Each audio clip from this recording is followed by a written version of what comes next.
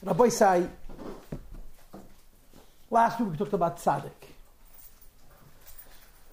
We finally had finished describing the soul, the dynamics, the complexities of what a neshama are. And we talked about the nature of the struggle, the nature of the war between the godly and animal souls. And we talked last week about the tzaddik. And I defined tzaddik for you. I wanted to find a comprehensive and a distinct, a concise definition for the term. And I told you tzaddikim are inspired people. That was the phrase that we used. Inspired people. And when you're inspired, regular things are not a big deal. And that's the definition of a tzaddik. Because he's an inspired person or she's an inspired person, regular Yiddishkeit's not the issue.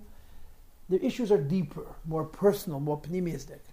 And we also touched on the perfect tzaddik, who's essentially not a human being. It's a completely different kind of an existence altogether. Today we're going to talk about the Rasha. Okay, now we've invented a very, very, very diplomatic, a PC, a politically correct word for Rasha. We call the Rasha the repeating Baal Tshuva. That's how we refer to the Rasha. You know, it's like the person who's on a diet between meals. So the Rasha is a repeating Baal Tshuva. And sometimes he's repeating not that often, sometimes he's repeating quite often, sometimes he's repeating incredibly often. But this is what we deal with the Rasha. Chapter 11 is one of the shortest chapters in the Tanya. But Rebbe devotes to the Rasha. And here too, I want to give you a concise definition, a very, very, very narrow, very, very short, comprehensive definition. And the definition of the Rasha that I'm using is he's a compromised person. But he's not the repeated Baal A Rasha is a repeated Baal Tshuva, somebody who's struggling and trying. He's a Baal Tshuva. He's trying to do the right thing, but he's not a Rasha. A Rasha, somebody is doing it on purpose, or he doesn't. We are learning Tanya.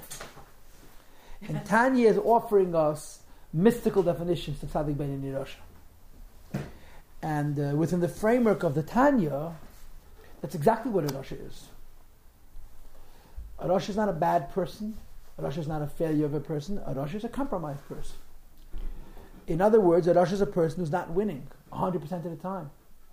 He may be winning 99% of the time, maybe winning 98% of the time, maybe winning 51% of the time, or 90%, 10% of the time. But the definition of a Rasha is a compromised person. But that's most of the people.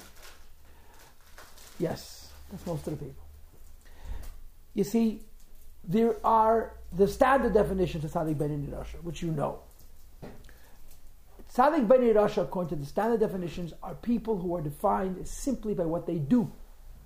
A tzaddik is more than 50% good, a Rasha is more than 50% evil, and a Bein is 50-50. In the Zohar, we have different definitions. Where a tzaddik is somebody whose Yetzer Hara is bent towards the Yetzer Tov. As I described it to you last week, he's an inspired person. And a Rasha is a person whose Yetzer Tov is bent towards the Yetzer Hara. That means he's practically compromised.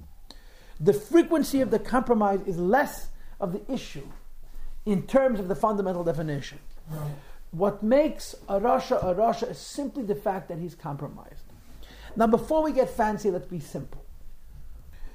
Nobody likes to be called the Rasha. Why? Because Rasha means a bad person, right? In convention, Rasha means an evil person, right? Some would say that Rasha is actually the letters Ra with a shin in the middle for whatever reasons. And this is part of what you have to get used to. When you learn the Tanya, is that in the model of the Tanya, in the lexicon of the Tanya, a Rasha is not bad. In the classic model, a Rasha is bad. In the Tanya, the Rasha is simply a person that Einay Mizgaber al Atzmai. He's not a complete master over himself. He's not winning 100% of the time. And as you so correctly said, that's many people, or most people, are in that category, compromised people. And this is one of the things you have to get used to when you learn the Tanya. As I've told you repeatedly, that the censor of the Tanya, he wasn't a Jew. He was a guy in Vilna. He was a smart guy, very learned. He knew Hebrew. And he looked over the Tanya and approved its publishing in Tsarist Russia. And when asked why he approved the Tanya, he said, because this book removes the child from the world.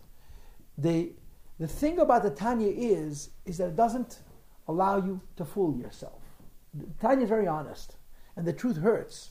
But on the other hand, the truth is very, very, very real. Rasha in the language of the Tanya is not a bad person. Rasha is the language of the Tanya, a person who's not winning 100% of the time. Now, the tzaddik is an inspired person. When a person is inspired, winning, in other words, not being compromised is not an issue. When you're an inspired person, you do the right thing and you don't do the wrong thing because you're inspired. The Rasha is uninspired. But not being inspired alone does not make you a Rasha. You can be uninspired and not be compromised. To be uninspired and not compromised, which we're going to be talking about in Mitzvah next week, we call that Beinani. He's an uninspired person, but he's not compromised, which means to say he realizes that when I'm inspired, I have more power. When I'm inspired, I have more energy, I have more ability to win. When I'm uninspired, I lack that enthusiasm, I lack that energy, I lack that will. And therefore, the Beinani, the uninspired person who doesn't want to be compromised, compensates for his lack of inspiration with self-control, with Kabbalah Seil. What makes a person a Rasha in the model of the Tanya is that he's compromised. Compromise means to say he's uninspired. At least he's periodically uninspired. He's not perpetually, he's not constantly, he's not contiguously in the state of passion and inspiration. And as a result, he goes through spells where he is, for all intents and purposes, in a spiritual drought. And when you're in a spiritual drought, you don't have power. And you have to survive. And if you don't survive, you compromise. That's all.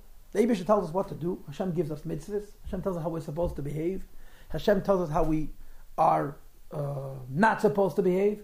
And when we don't have the ability to win 100% of the time, we're compromised. We're weak. We're diminished. Now this is a condition which we don't have to read about in books or even in magazine articles, or even on the internet magazines. This is a condition that all we need to do is take a look in the mirror. And we understand full well what it means to compromise people. Because we're all compromised. We all have, I shouldn't say we're all, many of us are compromised. Some of us have smaller compromises, others of us have bigger compromises. And let me put it to you in psychological terms rather than religious terms. We find ourselves incapable of doing what we want ourselves to do. Not what Hashem wants us to do, we want ourselves to do. We find ourselves incapable of not doing things that we don't want to do. That's what compromise means. I mean, the best example in my personal life about compromise is called snooze.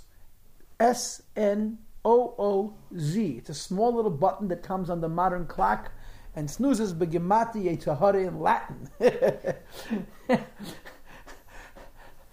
You set the clock for 5 o'clock because you want to get up at 5 o'clock. And you don't get up at 5 o'clock, it's not a big deal. You're not going to get fired. You're not going to lose your job. The world's not going to come to an end. But it's a sign of compromise. I don't have the strength to do what I wish to do. If I didn't want to get up at 5 o'clock, I should not have set the clock for 5. I should have set it for 5:15, for 5:30, or for 5:45.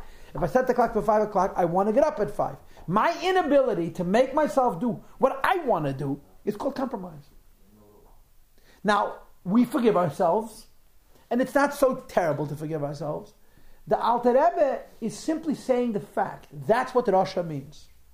Rasha does not necessarily mean bad. It certainly doesn't mean evil.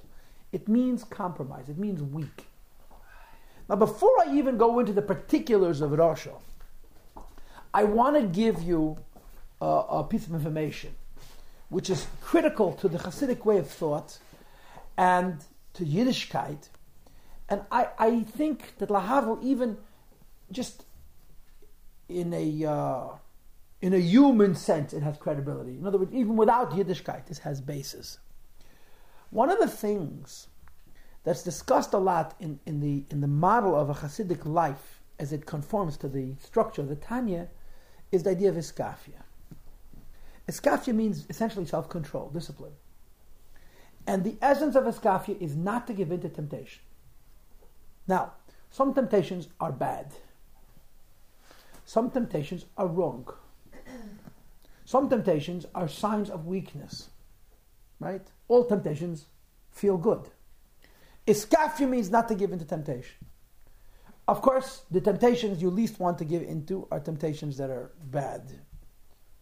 And of course, and so forth. A temptation which is not good is not so terrible. A temptation which is a sign of weakness is even less severe, like our good friend chocolate. Right? There's a little passage in the Hayom Yom which says it all. It's talking about the Alter Rebbe's Chassidim, the Chassidim of the Alter Rebbe, who were really ideal Chassidim. In other words, they actually practiced what the Alter Rebbe preached. There was no messing around. And they all understood the idea of not allowing themselves temptations that are legitimate, that are kosher, completely permitted, based on a concept called bittul hataiva. The literal translation of the words bittul hataiva means to break temptation. But what it really means, bittul hataiva, means to gain control of our natural weakness. In Chassidus, in Tanya chapter 27, and at our pace it takes about 27 weeks to get there, there's a discussion about iskafia. Iskafia means it's kosher and I don't want to have it. I'm not going to allow myself to do it. There's religious reasons for iskafia. There are holy reasons. There are sacred reasons for a person not eating kosher food because they enjoy it and so forth. But there's also very practical reasons. And the practical reason is, if life is about not being compromised, and of course, in the model of the Tanya, compromise means Rasha. Because remember, we're not defining Rasha as an evil person. We're just defining a Rasha as a weak person who gives into weakness, even if it's infrequently. The tzaddik is inspired, and the Rasha is uninspired. But in addition to being uninspired, the Rasha is weak. How frequently is he weak? It could be once in a month, it could be once in a week, it could be every day, it could be once in a year, it could happen one time in his life. The key is that Rasha has weakness. How do you react? How do you offset weakness? How do you fortify yourself? How do you make yourself so strong that you're never weak? How does a person put themselves into a position that when the alarm rings at 5 o'clock, they get up? Day after day after day. It's not simply because you've gotten enough sleep or because you're organized enough. It's about a mastery over self. And the Alter Rebbe's Chassidim understood that they need to put them through a regime. They have to force themselves to put themselves into a position where they break the whole tendency of weakness. And the beginning of the tendency of weakness is temptation. We're not talking about sin. We're just simply talking about temptation. Not all temptation is sin. Some temptation can be sometimes linked to mitzvahs also, but it's temptation. So they had this concept that they have to break the temptation tendency. How? By not giving into it. And bittul hataiva was one of the first steps in being a real chassid. Because being a real chassid means not being compromised. Not being compromised means not losing even once in a while. And they understood that in order to be able to achieve this, they have to gain mastery over themselves. In order to gain mastery over themselves, they cannot just stop themselves when a temptation comes along. They cannot just win a war when the war happens. They need to fortify themselves. They need to make themselves strong people. So they developed a philosophy that says, anything I want, I'm not going to have. There's nothing wrong with it. It's not a sin. If it's wrong, I don't want it. Why? Because I want to become a strong person. And a strong person means I want to become a master over the one person, the one thing I can actually control, which is myself. And they devoted their lives to breaking the weakness tendency that we all have. One of the great Shmuel Munkus stories, Shmuel Munkus was a chassid of the Alter Rebbe. And he was the jester. He was the comic. He was the guy who made everybody laugh. Ha ha. Shmuel Munkus was a very, very great chassid. Shmuel Munkus may have been a tzaddik, may have been the inspired person we talked about before. Shmuel Munkus, the previous Rebbe once by Fabrengen said, when you say Shmuel Munkus, it's okay to say Reb Shmuel Munkus. Eliyahu Hanavi would visit him. Elijah the prophet would visit him. Now Elijah the prophet meets me too, visits me also. The only problem is, not only you don't know about it, I don't know about it either, you understand. Shmuel Munkus is a big Baal Madrega. So there's a great Shmuel Munkus story. It's one of those stories everybody tells and laughs. But it's a deep story. There was a Chassidish Fabreng. And all the Chassidim were sitting around. And of course, at a fabrengen, you drink and you speak and you eat, right? We're sitting at a fabrengen and the food ran out. So somebody says, let's see who has, the butcher lived nearby. And butchers in those days, the shaykhet, not the butcher, the ritual slaughterer, he didn't have a lot of money, but part of the way that he was paid for his services as a shaykhet was certain parts of the animal. I mean, the most delectable parts of the animal went to the butcher. The lungs, the spleen, and maybe the brain. I mean, the parts that everyone was dying to eat. And the lungs, like chewing gum without flavor. I mean, lungs in America go in the garbage, but in the old country they would cook them, just like cook them for like a few days for the rubbery quality to go out of it. So the shaykhet got the lung as a bonus, as a compensation for the shechita.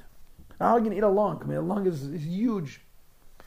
So they come to the wife, to the butcher's house. He isn't home, and his wife says, "Here, she had gebrat in a lung. She knew how to prepare it, and she gave it to them."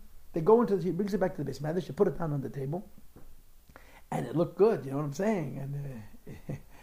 And somebody is eyeing it, and he's reaching for it, and Shmuel Munkis quickly grabs it, and he pulls the entire tray to himself. It's sitting in front of him. Now, nobody wants to look like a glutton and like a grab young, but would you take a piece and pass it? You know, and he's holding it. So somebody actually asks him for it, and he says, no, let it stay here for a while. So then somebody reaches for it. Someone reached for it, he grabbed it. So it was a little tug of war. So he held it like this here. And he's embracing this platter of lung. And then people sort of lost their inhibition, and they lost their sense of self, and they started to engage. So he gets up, and he goes away from the table, and they chase him. So he starts to dance around the room, holding this platter of lung, and eventually they corner him.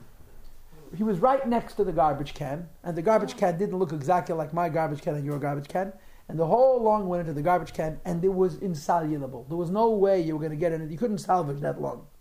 Unsalvageable. So they get very upset. They don't understand. We want to eat. You don't let us eat.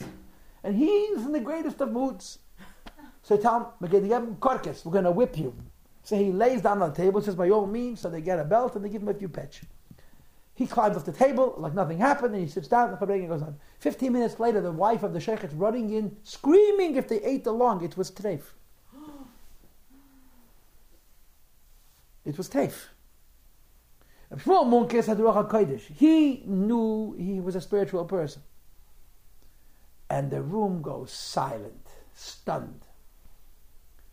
You understand? Now this is another Shmuel Munkis, the Alter Rebbe's comic, the Alter Rebbe's jester. And they turn to him and say, Reb Shmuel, Pravas Kunzen, you're doing tricks. Chassidim used to call miracles tricks. Pravas Kunzen, miracles, Ruach HaKodesh. He saved them off meeting treif. He says, not a trick. He says, how did you know it was treif? He says, I didn't know it was treif. Believe me, he knew it was treif. But it's what he said. He says, why do I say? He says, when I was with the Alter Rebbe the first time, he told me, anything you want very much, don't have. When they brought in that long, I wanted it like my life depended on it. I decided that I'm not supposed to have it. And then I discovered everybody else wants it as much as I. So nobody should have it. So I threw it in the garbage.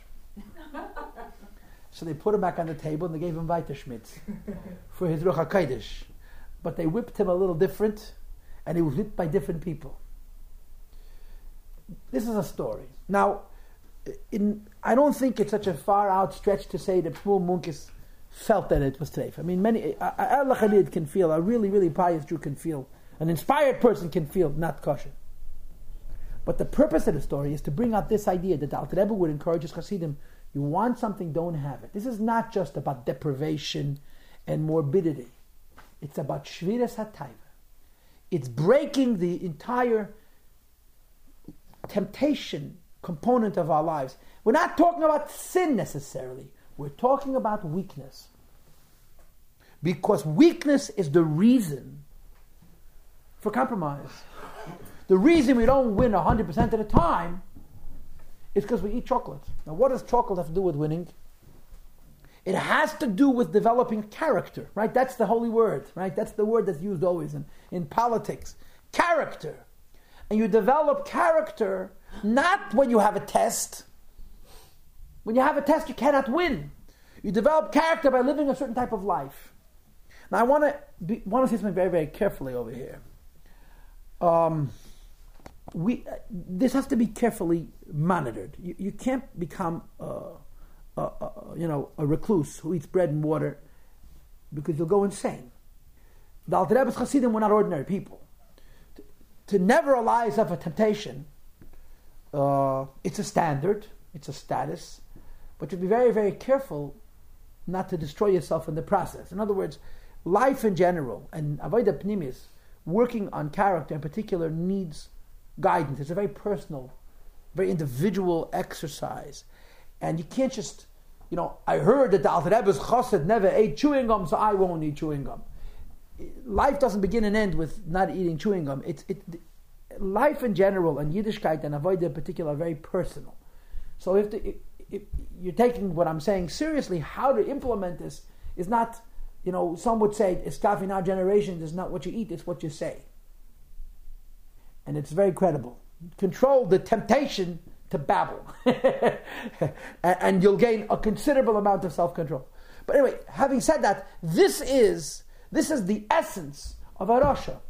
A Rasha is a person who is accustomed to allowing himself temptation. And as a result, he fails tests. Doesn't matter how frequently. And if a person wishes to be not a Rasha, in other words, a person wishes to be not compromised, meaning to say, practically speaking, that when they set themselves to do something, they do it. When the Eibusher says no, it's no. And when the Eibusher says do it, they listen, and they're on time. And there's no equivocating, and there's no failure. It doesn't begin and end with those acts. It begins and ends with who you are as a person. And this is the essence of the Rasha. The Rasha, practically speaking, is a compromised person. In other words, he loses some of his battles to the Yetzer Hara, about sin, about omission, the sins of commission, the sins of omission, meaning I missed a chance to daven, I missed an opportunity to do another person a favor. The root of that is weakness. Weakness about things that are by themselves not sin. And therefore, the struggle that we discussed before is not simply a struggle of not sinning, it's a struggle of developing character, it's a struggle of iskaf, it's a struggle of fortifying, strengthening ourselves by, at least in a small way, not allowing ourselves some temptation for the express purpose of strengthening our character. So our chapter is about the Rasha. At your own risk. Could it become more pleasure of denying yourself than having it? Anything could become. How does a person know when he crossed that line? When he gets more pleasure out of denying it? The reality of what we're discussing really requires, if not a counselor, a good friend. When you decide to buy a car, you consult a person. When you decide to buy a house, you consult a whole bunch of people who know how to charge. When a person wants to do Inyanim Pnimi, want to work on character, you certainly need somebody else to consult. And if you can't find somebody who's in a position to teach, at least you need a good friend. And those are the kinds of things you want to look out for. You want to look out for creating a monster, creating a new idol, the idol of piety, and you also want to look out for the devil in all of this, and that's depression. The risk in taking yourself this seriously is becoming so caught up in yourself that you fall into a sadness and a depression, and that's not allowed to occur. Give in to your temptations, don't fall, because when you fall into a depression, you're never more you're never weaker, you're never more compromised. People sin most of the time when they're weak, not when they're tempted. Temptations are all over the place, but weakness, emotional weakness, makes us fodder for temptation, makes us easy pickings. And weakness, one of the critical forms of being weak is being emotionally weak. So you don't do these kinds of disciplines. You try to get someone to at least listen and understand your opinions, your struggles. But understand that we're not talking philosophy here. We're talking about life. So Alter Rebbe talks about the Rosh. And he says there's so many different levels of Rosh. In general, there's two categories of Rosh. Just like last week, we talked about two categories of tzaddik. So this week we're talking about two categories of Rosh. The two categories of tzaddik we talked about last week were the inspired person who's still human, who's struggling, and the inspired person who's not human at all. He has absolutely no evil within him, and he exists either to elevate the world or to bring God into the world, as we discussed. The same is true of Rasha. Rasha means a compromised person. There's two categories of Rasha. A Rasha who is compromised and has a conscience, and a Rasha who's a compromised person who has no conscience anymore. That's called a perfect Rasha, a comprehensive Rasha. He's perfected the condition of compromise. He has absolutely no guilt. He doesn't care. He has absolutely no remorse, no sense of this is wrong and I shouldn't be doing this. He's beyond regret. He's beyond feeling bad for himself. These are two categories of Rasha. So now, pardon? They're not extremes. They're gradations. Because there's a lot of steps. A lot of steps. The extreme would be the inspired Jew versus the person who has no feelings. The perfect tzaddik and the perfect Rasha. Those are extremes. We're dealing with uninspired people who are compromised, right? You can be uninspired and not compromised. That's Beinoni. Inspired is tzaddik. Compromised is Rasha. Rasha doesn't mean I'm weak, I give in to my weakness. So the Rebbe says there's so many levels of giving in. A person give in to his weakness one time. A person give in to his weakness in the smallest ways. Now we look at such a person and say, wow, is he holy? Is he pious? Is he righteous? But that's not how he should view himself. Because of course, Avodas Hashem, spiritual growth, connection to God is very personal.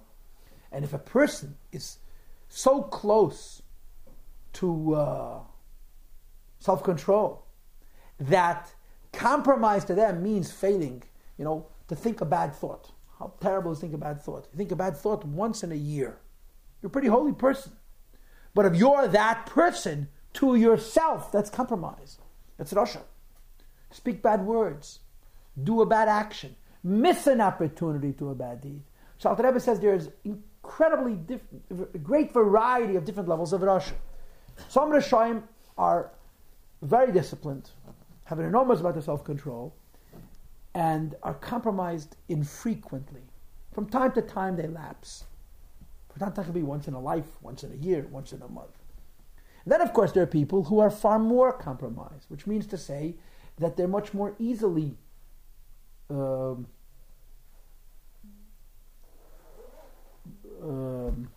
weak and allow themselves to do things that they don't want to do things that are wrong, which are against the Torah, against their own judgment, their own will, because of the whole temptation issue that we talked about before. So there's various different levels of Rasha. So if a person is a Rasha, that means that they're practically compromised, and the frequency of their compromise is very, very low, which is an incredible. Can you imagine being that disciplined? Once in 3 months you think something you shouldn't think, or say something you shouldn't do. To us, that's an incredible madrega. It's a big tzaddik. To themselves, it's weakness. So what they have to do is tshuva. A person who sins more frequently. Now, I don't like to use the word sin because it frightens people away. So we'll use political correct terms like compromised. People who are compromised more frequently. And again, listen to how I'm defining it. It's not just God told you and you're not listening. You said to yourself and you didn't listen. You made for yourself a standard and didn't maintain it. That's the key to Rasha. Rasha means I am not capable of doing what I want to do. I'm not capable of disciplining myself about something which I want to discipline myself.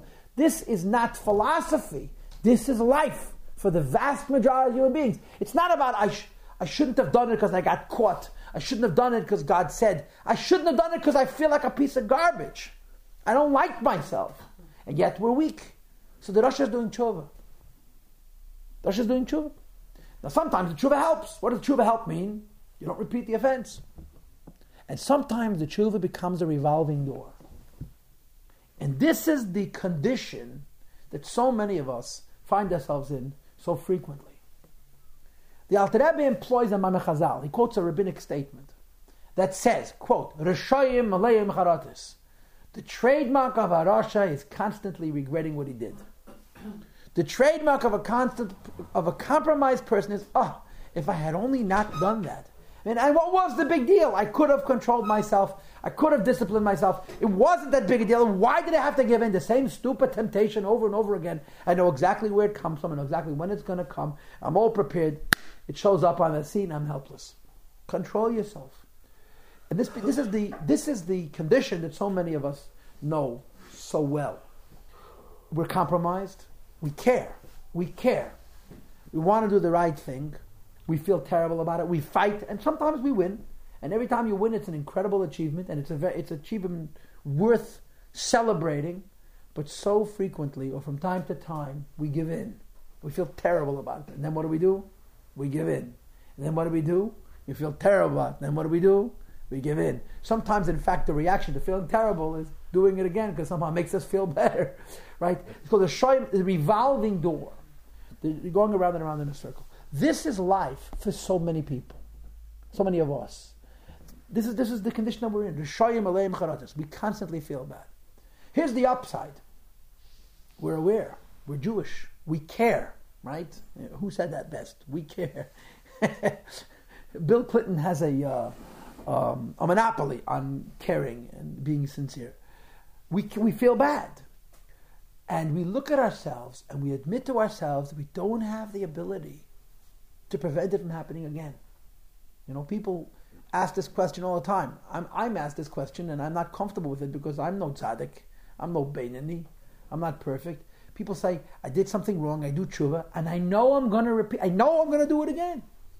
Who are we kidding? And the Alter Rebbe says, if the tshuva is sincere, if you really don't want to repeat it, and when you say I won't do it again, you mean it, the tshuva has credibility and you don't get punished for it, and it can perhaps even cleanse and so forth. But many of us find ourselves in the revolving door of compromise. Again, I'm using compromise because I don't want to use the word sin, because I want everybody to think that this class is very wonderful. And it's a terrible place to be. And if we're real servants of God, we would like to interrupt it. But for many of us, it's life. For many of us, it's life. So I want to tell you a story. There are several points in telling this story. And I want to talk about this concept of a rasha, of a compromised person doing tshuva. I heard this story from Reb Mendel Futefas. If you've been to these classes, you heard Reb Mendel Futefas' name, because he was a very special person. His Fabrengens had a special magic. So, what I know, you have to know. That's just the way the world works. So Reb Mendel would tell the same story again and again.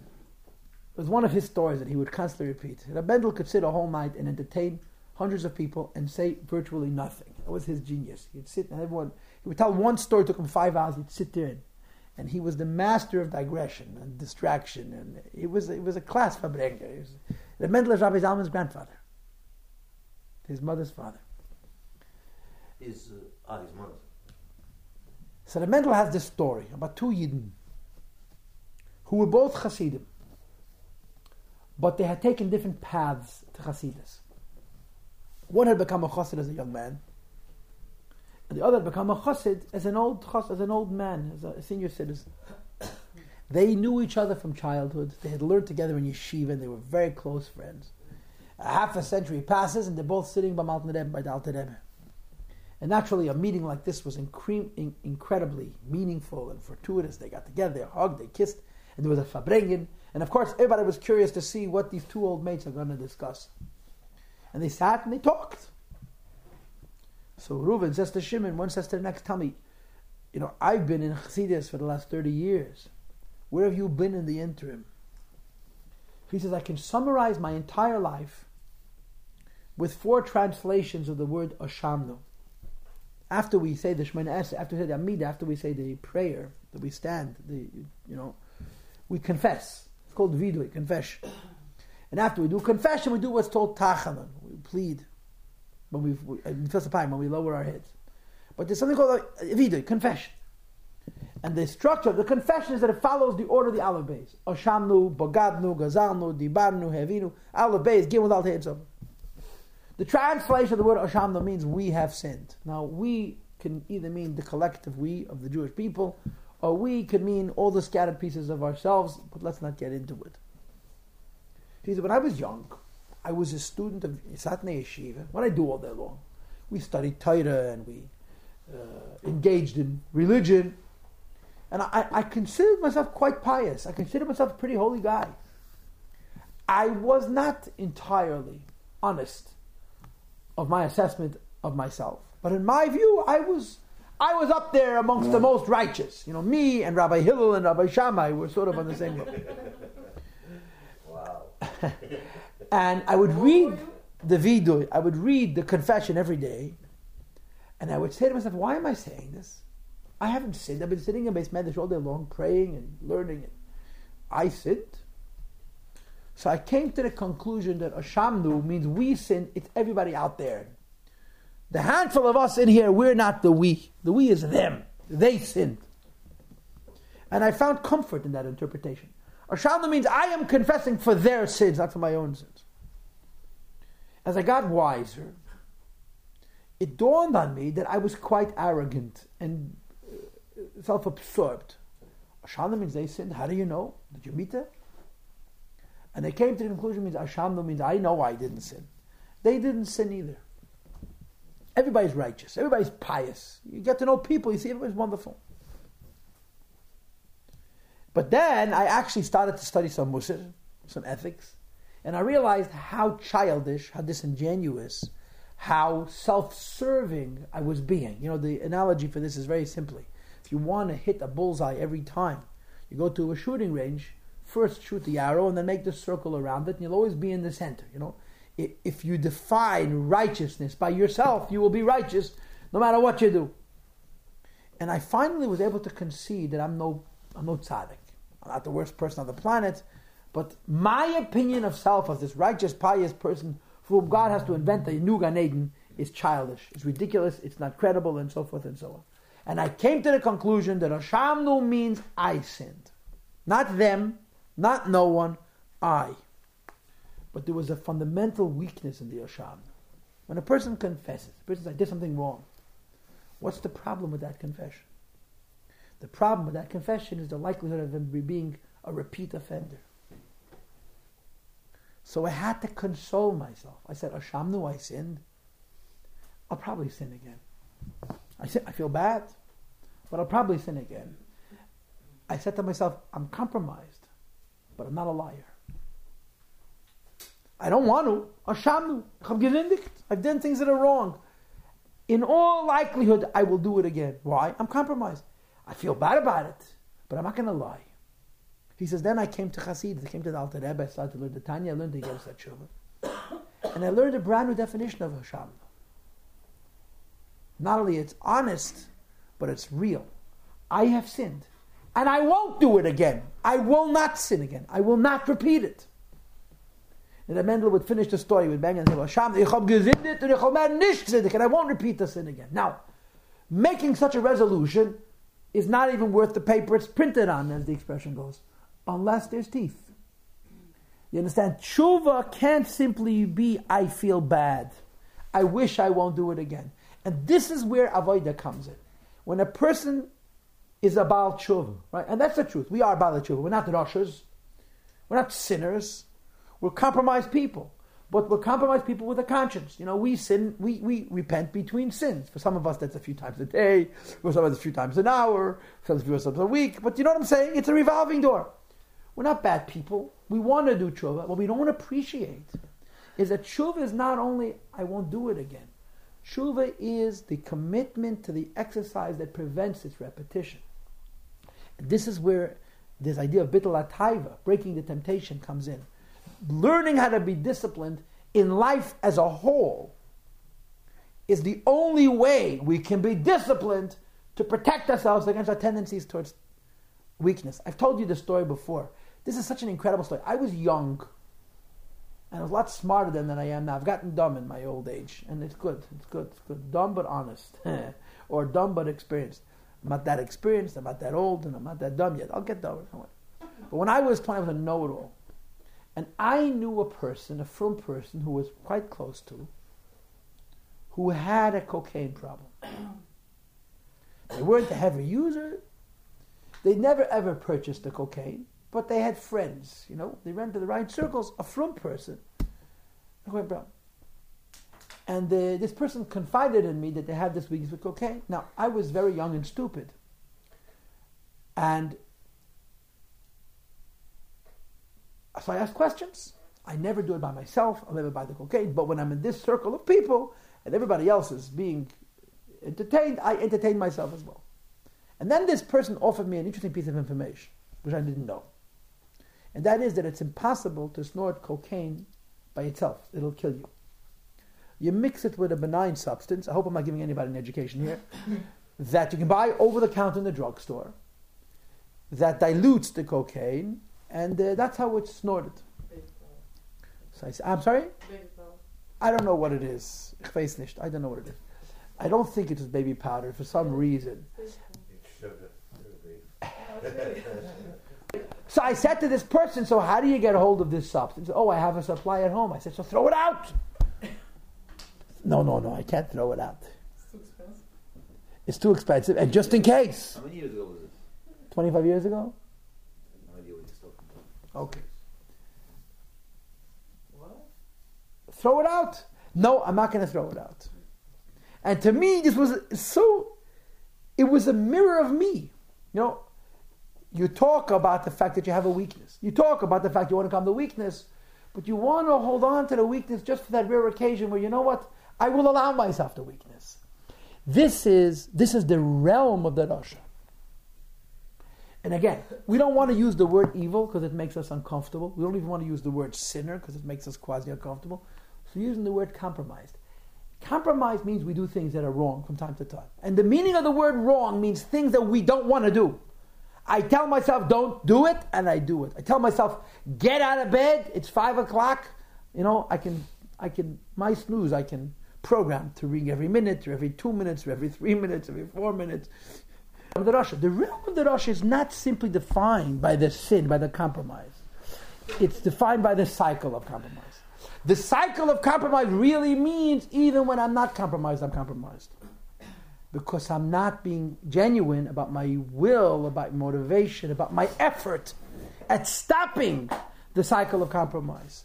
And the only way to stop the cycle of compromise is through this discipline, through this Kabbalah sale, through taking upon myself discipline, not about the sin itself, but about the whole tendency towards weakness. This is the world of the Rasha, of the compromised person. I want to say one more thing before we go on to the perfect Rasha. And that is, the Alter Rebbe discusses tshuva in Tanya. He mentions it here in chapter 11, which is our topic. And he also visits it again in chapter 17. What does tshuva mean? Tshuva means returning to God. According to Torah, tshuva, which means return to God,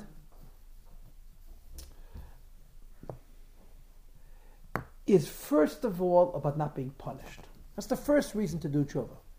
The first reason to do tshuva is you shouldn't be punished. That's what the Gemara says. Do an aveirus, be punished. You do tshuva, you're not punished. But there are other reasons for tshuva, higher reasons for tshuva, deeper reasons for the tshuva. And they are to become resensitized, to become refined. We understand the model of Rosh.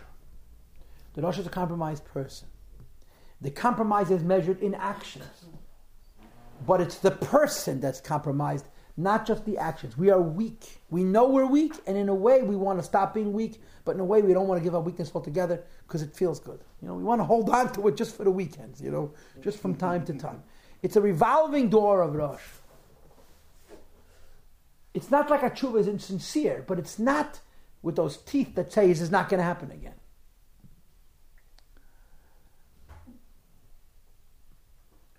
When the Alter Rebbe discusses tshuva, he talks about not just not being punished, but he talks about resensitization. Resensitization means to say the nature of compromise is that it begots more compromise. I don't have to tell you this is common sense. Weakness begots weakness. That's the way it works. When you give in a little, you will give in a little more. You give in a little more. It's just the way it works. That's the nature of the person. When we have an option of being human or animal-like, giving in is animalistic. It's weak. The more we give in, the more likely we are to give in the future. The Alter Rebbe makes the argument that tshuva not just affects that we shouldn't be punished. Theoretically, tshuva can actually end the the cycle and the spiraling out of control and the pattern of weakness begetting weakness, because it actually resensitizes us. It gives us more of a feel, because tshuva is very emotional. When you do tshuva, yes, technically speaking, you're saying to God, I did this and I won't do it anymore, but there's emotions attached to tshuva. And the emotion attached to tshuva, at least in theory, can resensitize the person. In other words, tshuva can actually stop the cycle of repetitive compromise in our practical lives. So Alter Rebbe talks about tshuva being a process by which we can actually become resensitized. The key, however, is commitment. In other words, saying I'm sincere is not the issue. Meaning I'm sincere is not the issue. Doing the work is. In other words, for tshuva to actually be a process by which we don't repeat. Now, I want to tell you something. There is the radical tshuva. There's the extreme tshuva, what we call the hitting rock bottom tshuva. You know, some people just swing from one extreme to the next. When life can't get any worse, you're catapulted into a positive direction. That's the phenomenon of tshuva we see in our times is people completely changing their lives in an incredibly short period of time. That's an extreme kind of tshuva. And to a great degree, that's a gift from God. You cannot ever create enough energy to change your whole life emotionally with tshuva by yourself. God has to inspire that. I teach many types of people, and amongst the people that I teach are Baalei tshuva. I always say and believe that we're all Baal tshuvas. Even those of us born with holy parents, we're a tshuva generation. But I tell people, if you've ever experienced that incredibly extreme leap from the abyss of weakness into incredible empowerment and strength, it's a gift from God. And I say to people, could you visualize doing tshuva with that intensity a second time? You get that once in a lifetime. That kind of unbelievable jump is to do it more than once in a life. The first time God gives it to you. The second time you have to earn it fair and square. That kind of tshuva is incredible. And it's that kind of tshuva that the Gemara says and the Rambam Paskins and the Zohar confirms is higher than a tzaddik. But we don't maintain it. For most of us, tshuva is more involved. It's not this incredible power that just propels us out of weakness into strength and clarity. It's a struggle. And the struggle is not, I don't want to do this anymore. The struggle is not, I won't do it anymore. The struggle is the discipline. The struggle is the work to become a balabayas, become a master over oneself. It's like, it begins with coming 1 minute late to the minyan. What's 1 minute? Understand that the Alter Rebbe proposes that when a person is interested in doing tshuva, and tshuva technically means saying I won't do it anymore. That's the halacha. You say, I won't do it anymore, you're not going to be punished. But the exercise of tshuva, by which one becomes resensitized, it's not simply commitment and sincerity, it's the work of discipline. You'll see in chapter 17 that the Alter Rebbe says you don't even need to have the highest levels of tshuva, even a lower level of tshuva. A person is committed to changing themselves in a particular area of their lives and is prepared to do the work, they can. And we know it. If there's a particular thing in your life which is causing you a lot of trouble, and you say, I got to stop this behavior, it doesn't mean necessarily I'm going to become perfect in every area of my life. But one particular area of your life which you see as so self-destructive, as so bad, you say, I'm going to create the exercises, I'm going to create the discipline necessary for this behavior to be interrupted. Tshuva has the power to reverse the cycle, the tendency, the spiral of compromise, at least in an area. And that's the good news. When the Alter Rebbe wrote his essay on tshuva, people asked the Alter Rebbe, why did he write an essay on tshuva? There's 101 books on tshuva. So he says, all of the books on tshuva that exist describe tshuva as something which is a virtual impossibility. I wanted to demonstrate the reality of tshuva. Tshuva is not only a good philosophy, it's a good practical way of life. So this is the situation with the Rasha, with the compromised person. Go ahead. There is another way, or maybe it's the same way, but to think about it different way. It's about desire. Which desire wins over? Desire to do something that makes you weak, or desire to be strong? Whichever desire you let into your life Of course, what you said is Is that another way, or it's just a- another way of thinking about it? well. Here's the bottom line: if it works, you're a disciplined person. That would work for me from here till I came walked across. Discipline. It's exactly the Thinking same thing. about it as my desire is easier than disciplining myself. You see, but my desire to do the right thing rather than the easy thing is not as simply as desiring it. It takes an incredible amount. Desire it, that's already good. Okay, well, there's a lot. No. The bottom line is not to do the sin. Right. But That's all. whichever way And if you don't do the sin, that means you do have strength of character. The mental exercise works if you're a disciplined person. So it doesn't matter which way I get there. It's the same. It's the same. It's exactly the same It's thing. okay. It's exactly the same thing. It's the same thing. The key is you don't do what you have to and not do what you shouldn't because you tell yourself. You do what you have to, not do what you shouldn't because you're strong. And the problem with the Rasha character is that he's weak. He's weak even when he's not doing anything wrong. So it's a cycle. He feels bad, then he feels good, then he feels... He does. But the tshuva, which is about not just feeling bad, but actually changing oneself, it's not such a simple commitment, And then there's the work. And the Alter Rebbe, like I said, the Alter Rebbe's Chassidim were raised with the sense that said, tshuva is not philosophy, and it's not good intentions. Tshuva is the real regaining of mastery over self. I sinned and I won't sin again. And it doesn't begin with not sinning, it begins with discipline. And that's why I said to you before that part of the model of Chassidus, of Avodah, by the Alter Rebbe's Chassidim, by Chassidus Bechlal, was bittul atayva. Just don't give yourself what you want, even if it's completely legitimate. Because you want to gain control over yourself. So you have to break the pattern of weakness which defines so many of us. Right. Now, the Tanya finishes the chapter by talking about the complete Rasha. A complete Rasha is a person who not only is compromised, he doesn't care. It's no longer compromise anymore. It's whatever I want. He doesn't view it as weakness. He has no conscience. He's not doing tshuva. He doesn't feel bad. He just does whatever he wants. There's absolutely no feelings of guilt and remorse whatsoever. He's called the Rasha, even if he doesn't know, he's doing something wrong. He's still a Rasha. I mean, he's doing something wrong. But on the other hand, he doesn't know. You're asking a technical question with a lot of emotion. The answer is no. He's not a Rasha.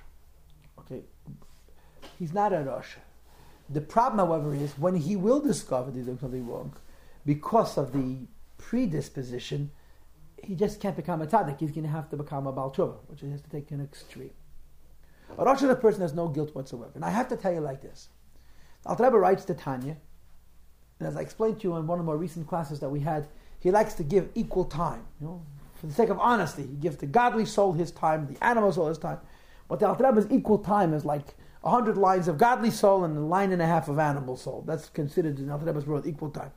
So the whole Rasha gets 4.5 lines. This perfect Rasha gets 4.5 lines. And in those 4.5 lines, he says something positive about him too.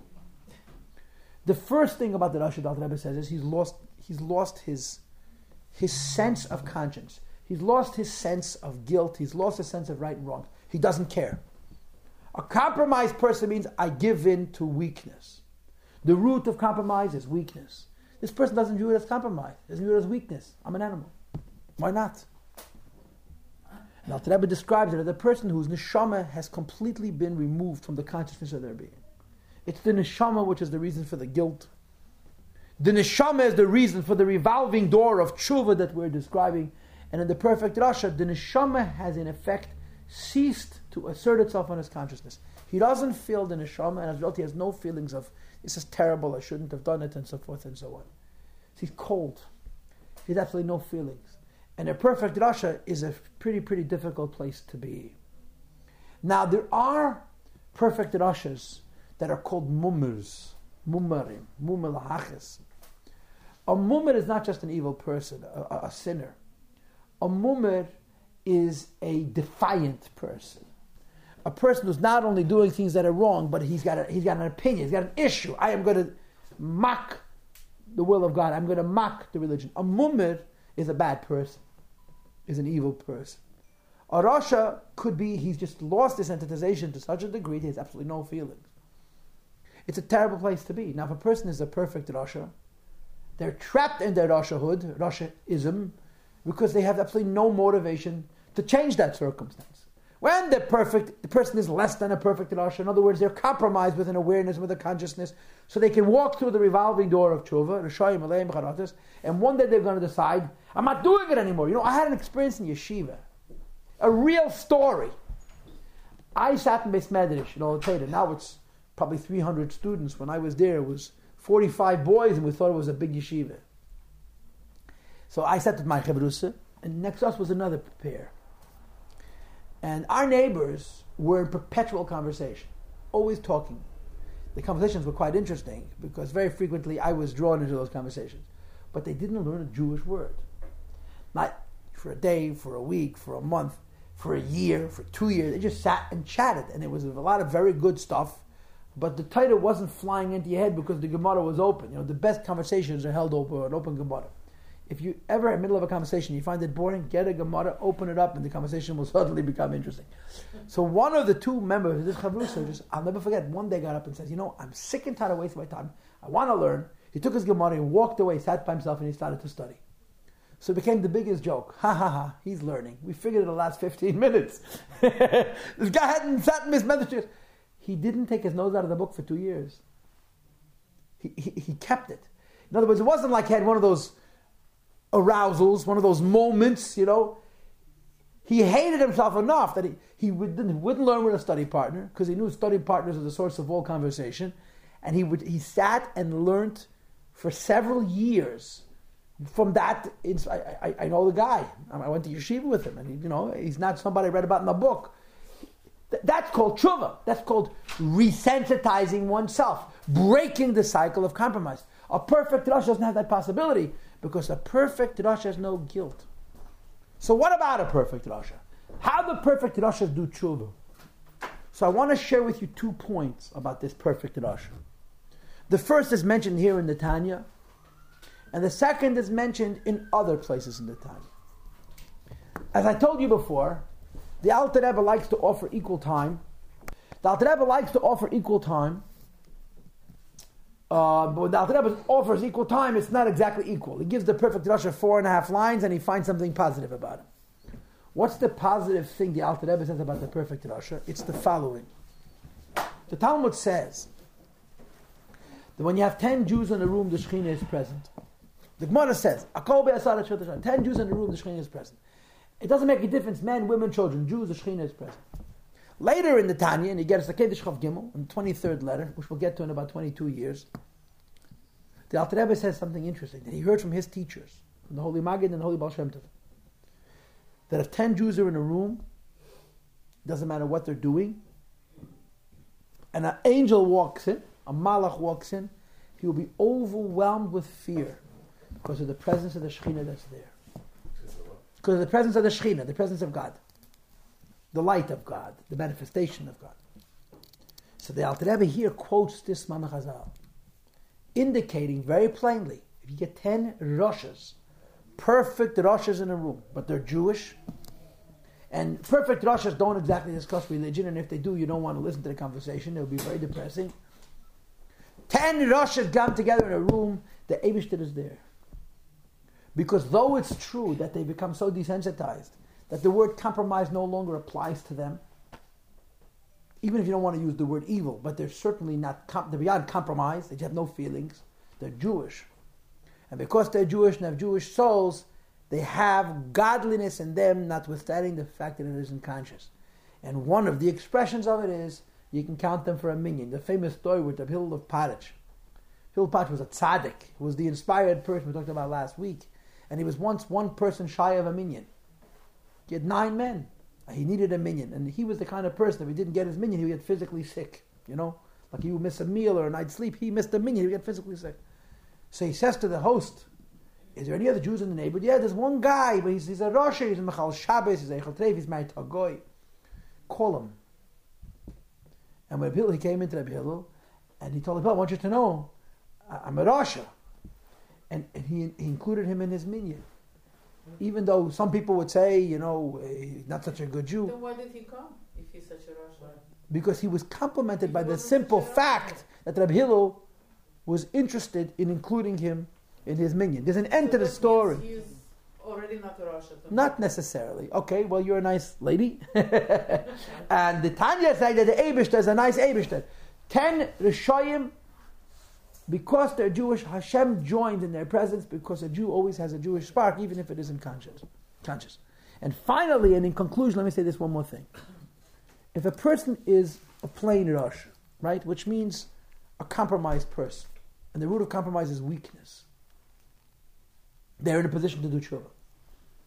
If a person is a perfect Rosh, they're beyond compromise and they're beyond awareness of weakness, they just don't care. They too have a possibility for tshuva. In chapter 19, which we'll get to eventually, the Alter Rebbe describes such a personality. And he uses the word galut, exile. He doesn't use this word here, but he uses the word there. Exile means my godly soul has no expression. I've explained this to you many times. The translation of the word exile means I'm stuck in a place and I can't free myself. A captive cannot redeem himself from his own prison. The perfect Rosh's neshama is in exile. There's no expression. Says the Alter Rebbe, when a Jew's raw nerve is touched, and the raw nerve is touched is when you try to touch the place in the Jew where in effect you're saying to the Jew, announce yourself as a non-Jew. Consciously cut yourself off from the identity as a Jew. Something happens. And even a perfect Rasha becomes a fiery lion, becomes an extremely inspired person. As long as you tell a Jew, keep doing what you're doing, you're still Jewish, you're a Jew at heart, you're a Jew in part, God loves you anyway. When you corner a Jew who's a complete Rasha, has absolutely no guilt, no conscience, and say to him, do an act that is your declaration to the effect, I am not a Jew, something magic happens. And though we're dealing with a person with zero feelings, a fire is aroused, because a Jew can't cut himself off from God. He can only convince himself that he's still connected. And even if he's the perfect Rasha with no conscience, someplace he's made peace with himself and told himself, me and God, we've got it figured out. But at the point at which a Jew has to consciously cut himself off from the Eibishter, that line, the Rebbe says, for the most part, a Jew cannot cross. So this perfect Rasha, first of all, he invites the Shekhinah because there's holiness there. And secondly, if you touch the essence, the rawest nerve in a Jew, it emerges. Now, the normal illustration for this is the idea of idol worship. Tell a Jew to worship idols, to worship another god. He cannot do it. But for every person, it's something different. In recent times, the thing that touches the raw nerve is when you tell a Jew to hurt another Jew. To hurt another Jew. What it is that touches that point in a Jew where a Jew has to say to himself, by doing this act, I am severing my link to the Jewish people. For each person, it means something different. And to some people, they convert to a different religion, they can adopt all kinds of other practices, but they can't hurt another Jew. I've told you this before. After the 6-Day War, there was an incredible high rate of divorce amongst intermarried couples. 6-Day War was over 40 years ago. Jews married to Goyim in Texas, in Alabama, in Wyoming, in Hawaii. These were not just assimilated Jews. These were, lost Jews. They had no connection to Jews whatsoever. They married, real wasps, real hot-blooded Americans. And all of a sudden there's a war in Israel and they can't sleep. And their spouse will say to them, what do you have to do with those, with those Zionists? I'm a Jew, so. There were studies done on this. And all of a sudden the spouse realized, I do not know my partner. Why should an event that's occurring 10,000 miles away with a nation with whom he has absolutely no real link matter so much that He's consumed with worry. It's not like he has a passive interest. It's something which is so consuming. Because that event, the 6-Day War, revealed the Pintel Yid like no other since the Holocaust. It sharpened, it brought to the absolute finest point, I'm Jewish. There was an incredible unity in the Jewish world all across the globe at that moment, because it was a moment of incredible fear and incredible crisis, and Jews who had absolutely no identity as Jews were woken up. And this is an illustration of this idea that when you touch the very pintel, the very, very essence of the neshama, even a person with really no feelings, no sentiments, he doesn't consider himself compromised, he considers himself disengaged, and it's aroused. And I'm going to finish with a cute little thing. I was a teenager when I knew even more than when I was 20. I had a chavrusa for Miftzayim. We used to go to put film on people on Friday afternoons. When yeshiva was over, we'd go to Wilshire Boulevard, and we had a route, as it's called. And we'd visit different stores, different businesses, and encourage people to do mitzvahs. My chavrusa, my study partner for Miftzayim, was crazy. He was just over the top. I mean, there's nothing he wouldn't do. I'm the reserve type. I'm not the world's greatest salesman. And he had really no fear. And he had this shtick, which I was a witness to. Not once or twice, but 100 times. Many times. He'd meet people on the street. Now, Wilshire Boulevard is not exactly Kingston Avenue, you understand? Are you Jewish? No, I'm not Jewish. So he had this mishagas.